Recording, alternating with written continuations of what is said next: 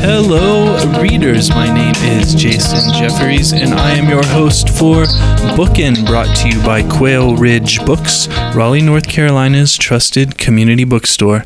My guest today is New York Times bestselling author Elizabeth Wetmore, debut novelist and author of Valentine, published by our friends at Harper. Elizabeth, thank you for joining me.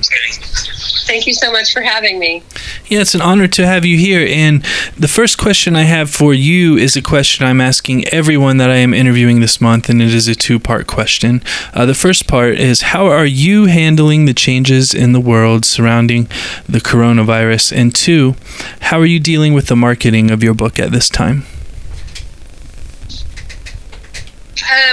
Well, first of all, thank you for that first question. I have to admit, it's been a strange, it's a strange time, of all the things you would imagine happening as your book was coming out, your first book.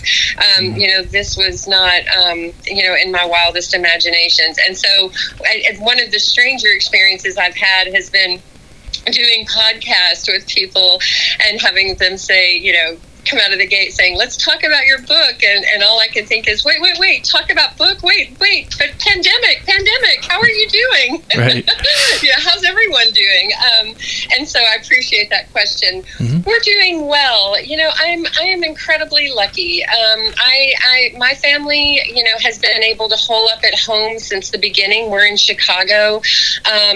We don't have anyone in my family working in the medical field or waiting tables or providing food for people or deliveries for people. So on the one hand, we're incredibly grateful to all the people who are sort of keeping us fed and safe and saving lives. And on the other hand, we're also, I waited tables for 12 years. So my heart has just been aching for all the people who work in the food service industry whose incomes have been totally upended by all of this. So we're doing well. We're holed up at home reading books and listening to music, and everyone's working. My high school student is taking classes online, and my husband's a high school English teacher, so he's teaching online. And I've been able to hole up in the corner of the bedroom with my desk and kind of keep up with my business. So, so very grateful. And like everyone else, I guess, probably,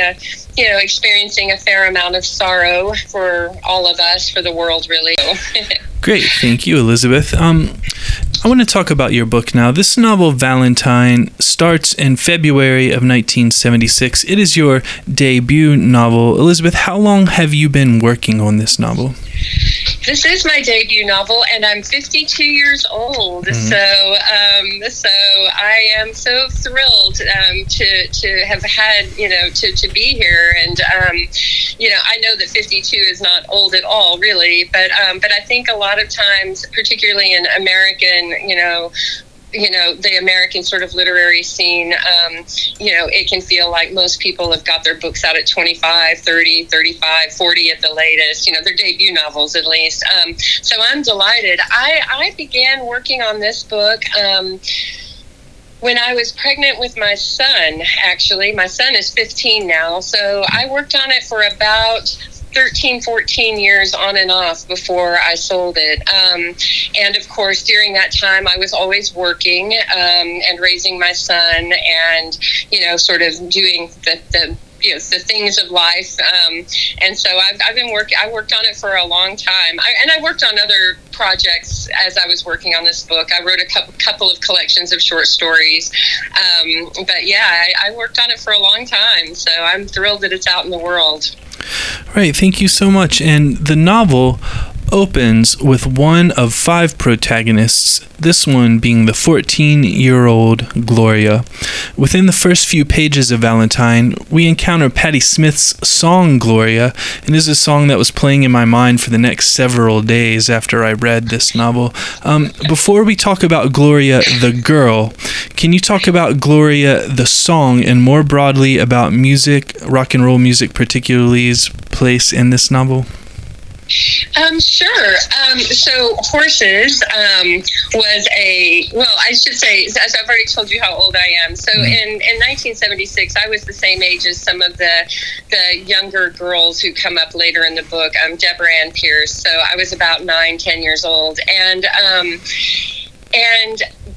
of course, then in West Texas, we had a pretty limited sort of access to music, basically top 40 radio, and at some point I found the college radio station in my hometown, and they had this late night punk show that they played from like midnight to 4 o'clock in the morning, and I found that, and it changed really the entire trajectory of my life. I've often joked to friends that books and music saved my life as a kid growing up in a pretty isolated oil town, out in West Texas.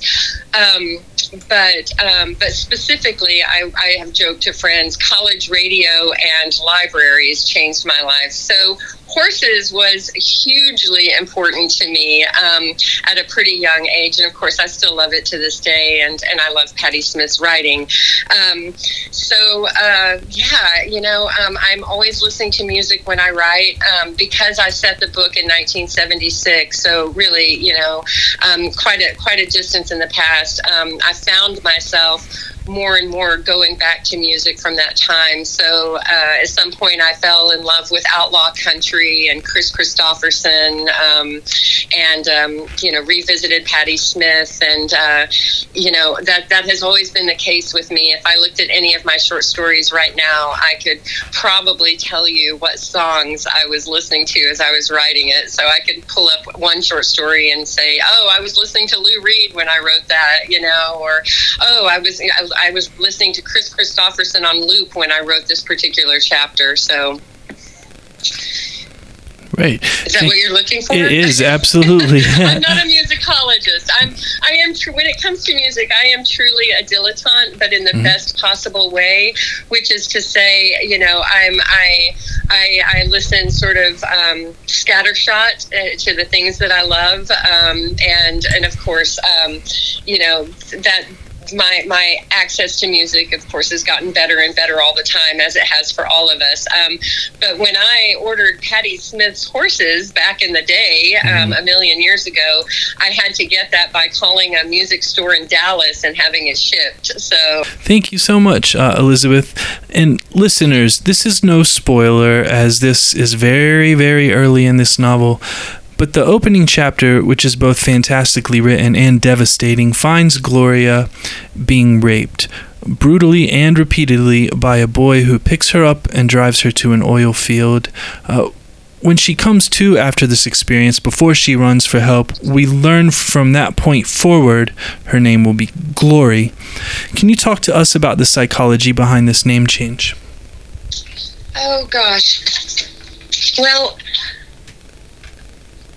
I've always had an interest in the importance of the names we choose for ourselves and the names that are given us. And, I wanted to handle that first chapter with a fair amount of sensitivity. So I really avoided, being too graphic. This book really begins in the immediate aftermath of what's happened to her. And that was important to me for all kinds of reasons, not the least of which was I was mindful of what it means to ask a reader to bear witness to a character's suffering, and what my responsibility was as the writer, in asking the reader to bear that kind of witness.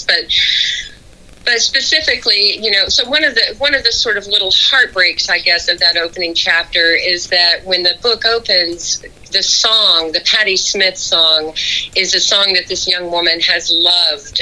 She's been listening to it on the college radio station. It's been very important to her. It's her name, right? And so the kind of the first sort of subtle tragedy, I think, other than, obviously what's happened, is that this piece of art that's been so important to her has been kind of destroyed, really, by hearing her name in that boy's mouth, as he was attacking her.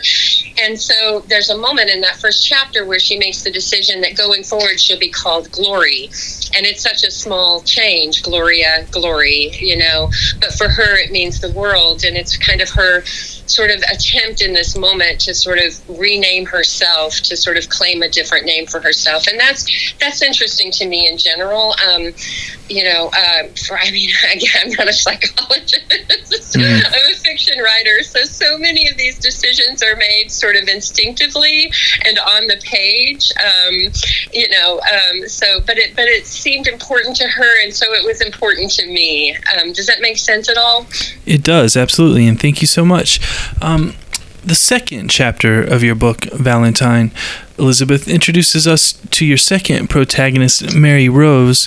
Mary Rose is pregnant, and she has her little girl at home with her when Gloria bangs on her front door.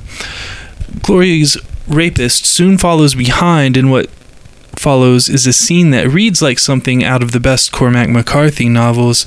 The rapist confronts Mary Rose, and in this scene, Mary Rose first views this person as a boy, but soon sees him change into a man, seemingly before her eyes. Can you talk to us about this transition in Mary Rose's mind and about what was happening to her perception?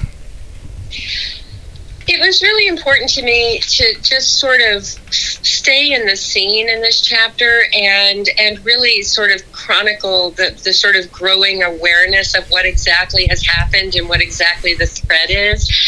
And I was interested, the young man who commits this crime is only a few years older than Glory, in a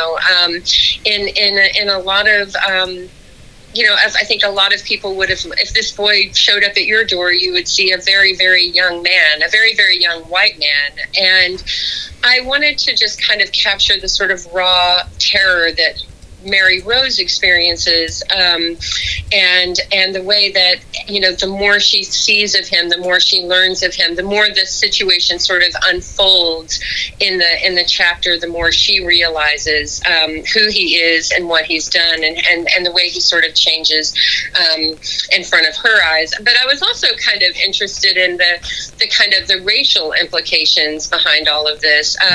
There's a moment at the very beginning of that chapter where Mary Rose imagines what it must have been like for this young man to wake up in the middle of the oil patch, hungover and not completely sure of what's happened himself because he was so drunk the night before, and Mary Rose tries to imagine what this must have been like for him, and it was important to me as a writer to note that she is not able, as a young white woman in this time and place, to really imagine the horror that Glory has suffered, and so this young, attractive white man shows up at her door, and I think that she's not able to see him, at least immediately, as the truly sort of dangerous figure that he is, and that was important to me. I was mindful. I was mindful from the beginning of the implications of choosing to have this crime happen to a young Latina girl in a book that is heavily peopled with white folks, and how and I guess my sort of responsibility, for being honest and true with how the other characters would have seen her and seen her situation. Does that make sense? It does. And listeners, we are going to take a short break for a word from our sponsor, and then I will be right back with Elizabeth Wetmore. The Bookin' Podcast is sponsored by Libro FM Audiobooks. Libro FM lets you purchase audiobooks directly from your favorite local bookstore, Quail Ridge Books. You can pick from more than 100,000 audiobooks, including New York Times bestsellers and recommendations from booksellers around the country. With Libro.fm, you'll get the same audiobooks at the same price as the largest audiobook company out there. You know the name, but you'll be part of a much different story, one that supports community. Listeners of Bookin' can get a 3-month audiobook membership for the price of one. Go to Libro.fm, that's Libro.fm, and enter Bookin', Bookin, in the promo code space. With each listen, take pride in knowing that you're supporting local bookstores. I'm back with Elizabeth Wetmore, author of the fantastic debut novel and now New York Times best-selling novel Valentine, published by our friends at Harper. Elizabeth, I want to talk to you about your third protagonist, Corinne. Am I pronouncing that correctly? Yeah, I think some people would say Corinne. You know, where I come from, we probably would have called her Corrine. I think I've been out for long enough, though, that I tend to pronounce it Corinne. So, all right, we'll go with Corinne then. In Corinne's first chapter, we get a view of the politics of 1976 in the following passage, and this is a quote. She'd be damned if she was going to make small talk with any of these fools, so she watched Carla polish glassware while the men talked football and oil prices.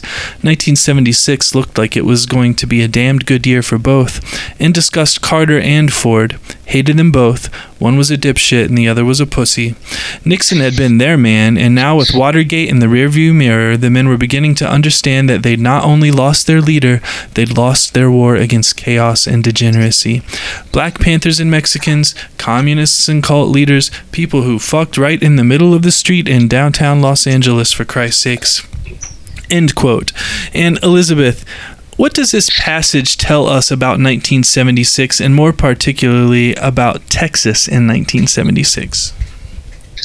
Well, again, keep in mind that when I wrote that chapter, we were not in the time that we are in now.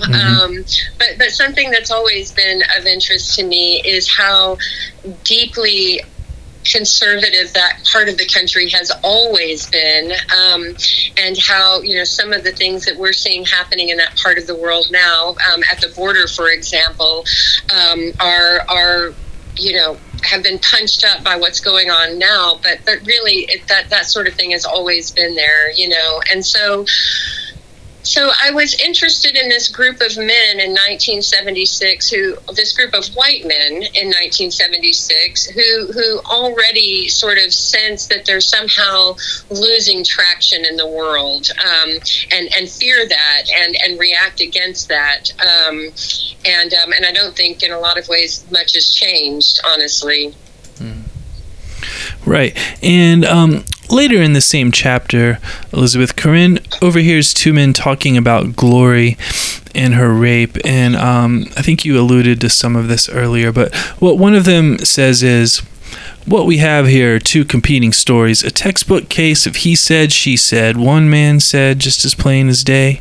Elizabeth, why today and in 1976, as is illustrated here in this novel, why in the cases of rape is the onus always on the woman, or the girl in this case, to prove that she was raped, and not on the man to prove that he did not commit the act of rape? Gosh, that's a great question. I think that in short, I mean, the reality is that, you know, most men still are born and raised and live their entire lives and die with a strong sense that that women's bodies are theirs for the taking, and that girls' bodies are there for the taking. And I don't think that that's changed, unfortunately, much, although certainly things are better now than they were in 1976 in some places. But I think that is... And I think, again, there's a racial component to this too, which is, you know, in this time and place, are you going to believe a young white man, right? I'm an oil field worker, or are you going to believe a young Latina girl who's family is very working class. Her mother is an undocumented worker. Her uncle has just earned his citizenship through his service to the country, and I think that the onus has always been on women and girls to prove that things have happened to them, as opposed to young men, and to proving that they didn't do things. So, but the truth is, I don't think that has. I think that what we experience now with asking women and girls to prove their stories is not so different from what we asked of them in 1976, and with the exception that it was, certainly worse then, and more prevalent. So things are changing, but slowly. And I think it's easy to forget, for those of us who live in places like Chicago or New York or Los Angeles, or maybe even in a college town like Raleigh. I think it's really easy to forget that this country is full of remote, single economy towns where things haven't changed all that much,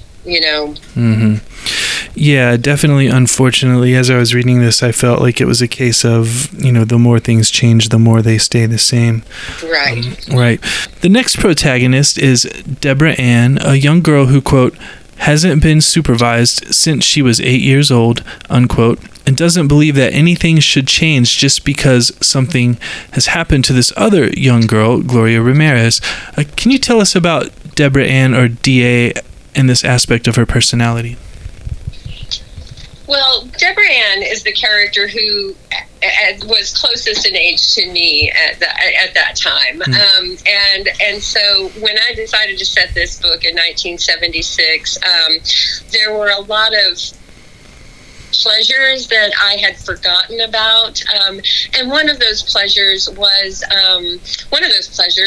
how easy it was to sort of disappear, to make a character disappear, or to have the phones go out, or the sort of lack of communication. But the other pleasure that I drew on was the kind of freedom of movement of these children, this kind of world in which children aren't carefully supervised or really paid attention to. And on the one hand, that's incredibly dangerous and terrifying. And on the other hand, there's a kind of freedom. Deborah Ann, in a lot of ways, has more freedom of movement than maybe any other character in this book, primarily because no one's paying any attention. Her mother's gone, her father's working, the other women and girls on the street have their own lives to take care of, and people just aren't paying attention to her. And so from a narrative standpoint, I was both interested in the way I could punch up the stakes and the danger for her, but I was also interested in how, in spite of these dangers, this young girl, moves freely through the world, and I loved that about her. But it also went to something else, I think, which is this idea that when you grow up in a place, you don't always see it clearly. And of course, I did not see my hometown clearly for a very long time. And so while on the one hand, there could be terrible things happening. An oil town Odessa is not unusual for an oil town, then or now, which is to say that, towns that rely on oil booms and bust for their economy tend to have a fair amount of violence and social ills. Part of that's the nature of the business. When there's an oil boom, you have a lot of strangers coming into town. A lot of young men come from all over the country to try to make a lot of money quickly. And so it's a real transient population. And so I was interested in the idea that violence could become so normalized, because that's just the way things are, right? That it wouldn't. While on the one hand, what happened to this young woman was a tragedy and a crime, that a lot of characters would not see that as something that could happen to them, or as something that would require them to really sort of change their behavior in any way. So Deborah Ann's limited by her age in what she is able to see, and so while the women on that block are terrified and wanting to maybe keep a more careful eye than usual on their children. For her, a girl without any adults really looking after her, that's not really part of her calculus, I guess. Right, absolutely. Thank you so much, Elizabeth. And finally, I would like to ask you about Jenny. So Jenny is Deborah Ann's mother, and she has fled her home because she is the kind of woman, quote, who understands that the man who she shared her bed with is and always will be just the boy who got her pregnant, end quote. Can you introduce our listeners to Jenny?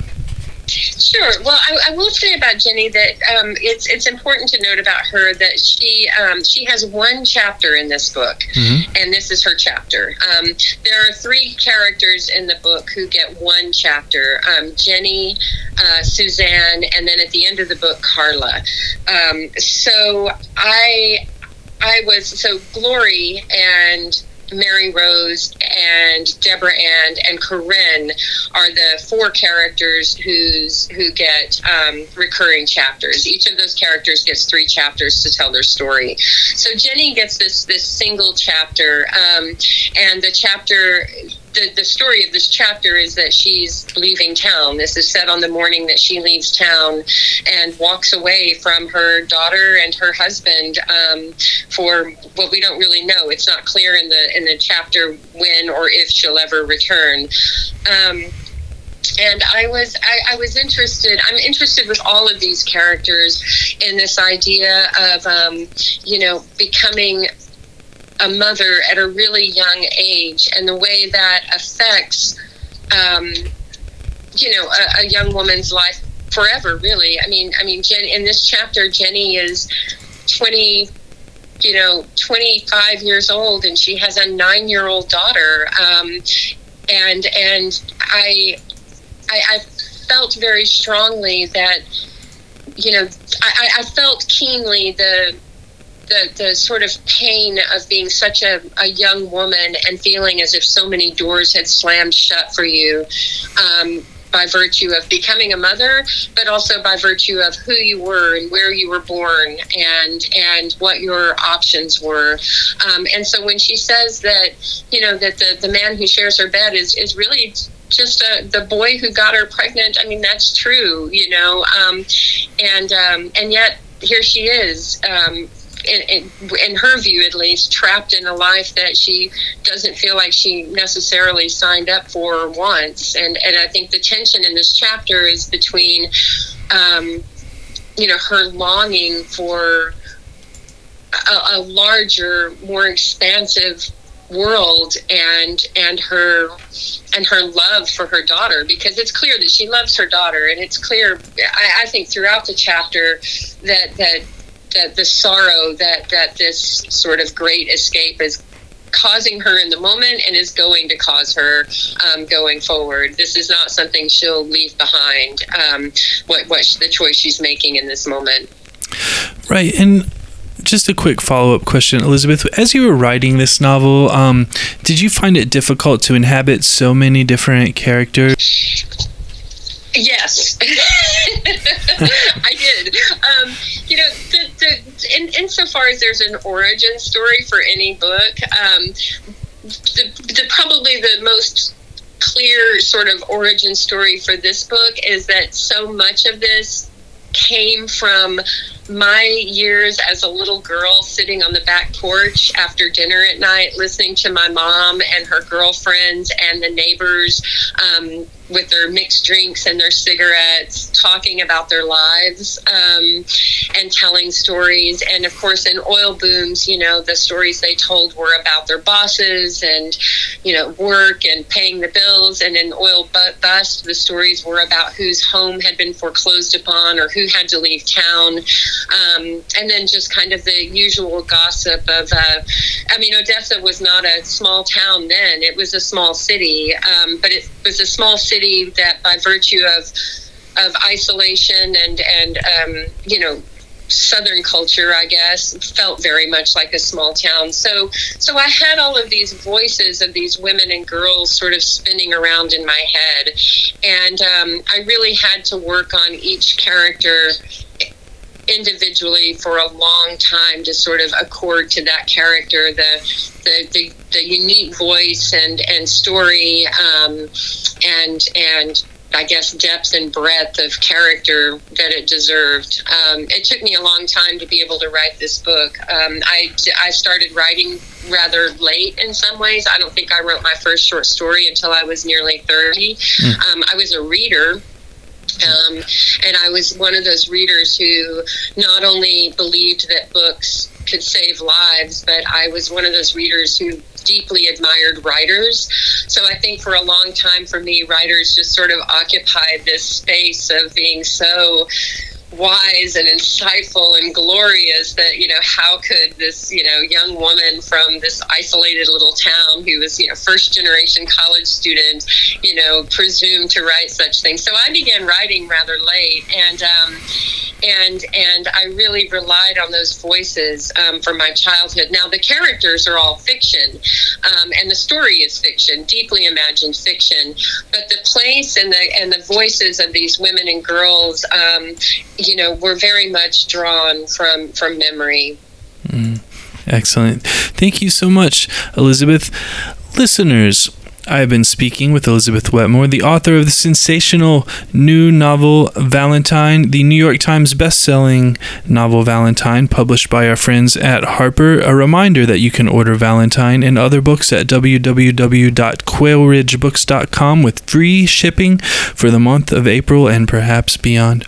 Elizabeth, thank you so much for joining me. Jason, thank you so much for having me. It's really been a pleasure to speak with you, and your questions have been wonderful. Thank you.